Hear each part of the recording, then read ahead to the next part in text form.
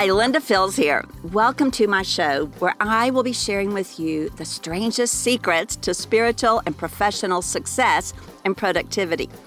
Now, here's why you want to listen. I'm a preacher's daughter who went from wearing hand-me-downs to giving people a hand up in life and in business.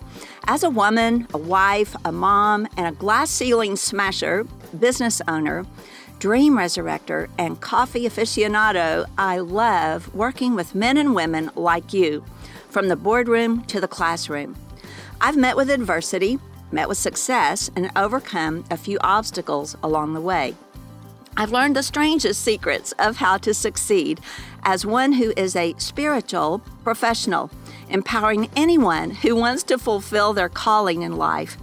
I'm here each week to share the strangest secrets to success with you. So let's get started. A question for you. Have you ever been in a conversation where you're meeting some new people and they're kind of getting acquainted? Hey, Carolyn, good morning. And you look at somebody, hey, Sarah, good morning from Korea. Good to see you there. So have you ever asked somebody, so tell me what you do. Tell me about yourself. And the first thing that happens is this. Eyes roll to the top of their head, and this long comes out because it's like they're trying to make up a really good answer in that moment. And when that happens, it's kind of like, okay, they haven't figured it out yet, right? People are so impatient now, too. They don't wait around for you to figure it out on the fly. You know, we want a movie to play instantly, and we want the message delivered in under 3 minutes. And, we're just in this, we started with the microwave generation where we wanted everything to happen fast and instantly be ready. And, we're just tapping our foot and just like, get on with it. You know what I'm talking about. So I'm telling you that for a good reason. Today, that's the same kind of audience you have. I don't care what you're doing. Hey, Jessica, good morning. And whatever you do, hey, Amanda, whatever you're doing, people are looking for a quick response, a quick and ready response from you. And so if you are one of those who kind of goes, well, let me see, that's okay. It can be fixed, but you got to do a little work. Hey, Julie, good morning. So what is the work? The work I'm talking to you about today is getting crystal clear about what you bring to the table and what you're about. And I'm going to give you 3 quick tips, and then I'm going to unpack them a little bit. So when you are in a conversation meeting new people and you're having an opportunity, it could be a network meeting, it could be at the post office, it could be at your church, it could be in the community, and people begin to engage in a conversation with you, I don't want you to start unpacking your 10-minute elevator speech, okay? I want you to, number 1, listen first. Listen to the other person that's engaging you in a conversation. See what it is that they seem to be asking. See what it is they seem to be looking for. Look in their face. Listen to their voice. And so number 1 bullet point, listen first. When you're engaging in a new conversation, a lot of people don't listen. They're thinking about with their big speech. They're thinking about getting all their cards out. I was in a meeting one time with a person who began digging in their purse for their brochures and cards, and you knew exactly what they were doing. And it's like, no, listen first. Make eye contact. Look at the person across the table from you and listen first. So number 1, first and foremost, listen first. Until you observe a little something about this other person, you don't really know exactly which version of your elevator speech that you should bring out because you haven't discerned yet what they're looking for. And your goal is to be of service. Your goal is to connect in a godly way. Your goal is to move them forward. So number 1, listen first. Okay, after you've gotten, and this could be 10 seconds, this could be 5 seconds. I'm not talking hours. I'm just saying pay attention, tune in, listen first. Number 2, choose wisely what you will say. Choose wisely which version of your elevator speech you're going to bring out. And then thirdly, when you do open your mouth and begin speaking, I want you to think of it this way. Not, I'm going to see how much I can cram in this 90 seconds, not I'm going to try to rush in for an appointment right now. Not, I'm going to give out 10 cards right now. No, instead, I want you to think about providing a teaser or an on-ramp. a teaser, or an on-ramp. Hey, Tom, good morning.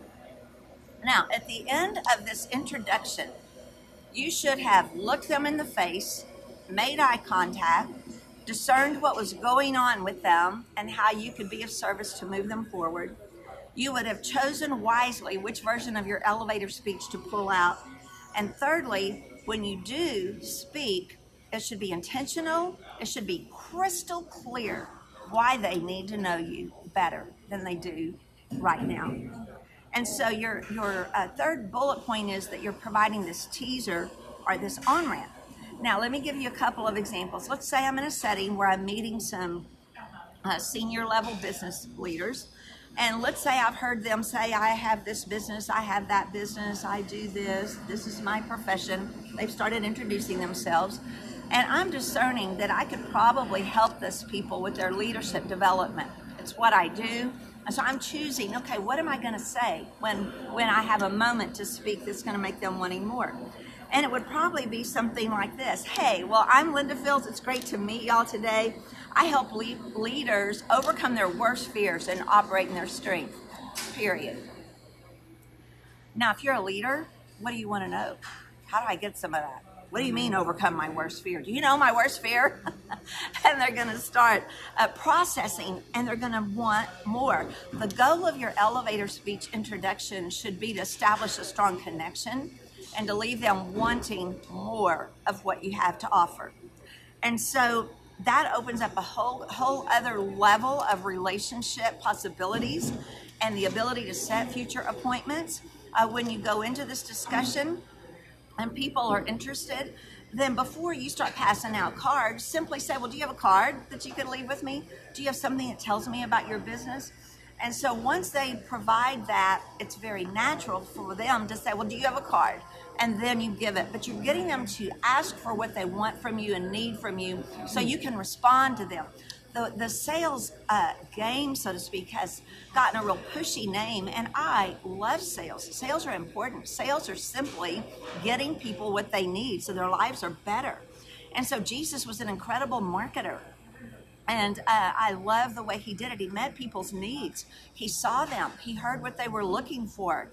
And he gave them something. If that resonates with you, put a little like on this post or give me an amen in the post section. And be sure you share this broadcast today so other people can get in on this good little boost for your week so that we know how to approach people. How do you feel? A couple of questions for you. And I'd love you to type in the answers to this. How do you feel when somebody just rushes to the close with you and you just feel like all they want to do is get in front of you, get you on their calendar, get you that sample, get you get you signed up, and you don't feel like they even ask you a question. They didn't see who you were. They didn't understand your personality. They didn't understand your needs. It makes you feel kind of used or like somebody that's just a number, doesn't it? That's not how Jesus did it. He looked in people's eyes. He felt that woman tugging on his robe when he walked through the marketplace. He felt virtue flow from him. This is what we're talking about. We want virtue to flow from us. Now, what does virtue look like? Is it a prayer meeting? Could be. Is it a Bible study? Could be. Is it you actually coaching this person? Is it you providing event planning services for this person? Is it you doing web work for this person? Is it you teaching this person, giving them greeting cards, things you've created that they could buy from you? This is where we have the big disconnect. People think, if virtue flows from me, that's just me praying for them. Praying for them is an awesome idea. But in that moment, they need what you have. And until you believe it, until you believe you have something in your hand that they need, you'll never be able to just deliver it naturally and in power with a crystal clear message like we're talking about today.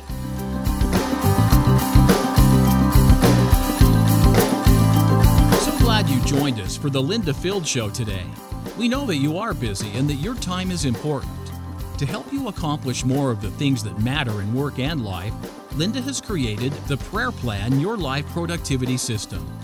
This valuable system guides you to minimize the noise that threatens your progress and make the highest and best use of your time. Come on over to lindafields.org/ppyl to order Prayer Plan Your Life Today. Get it done today. Make it matter tomorrow. See you over at lindafields.org/ppyl.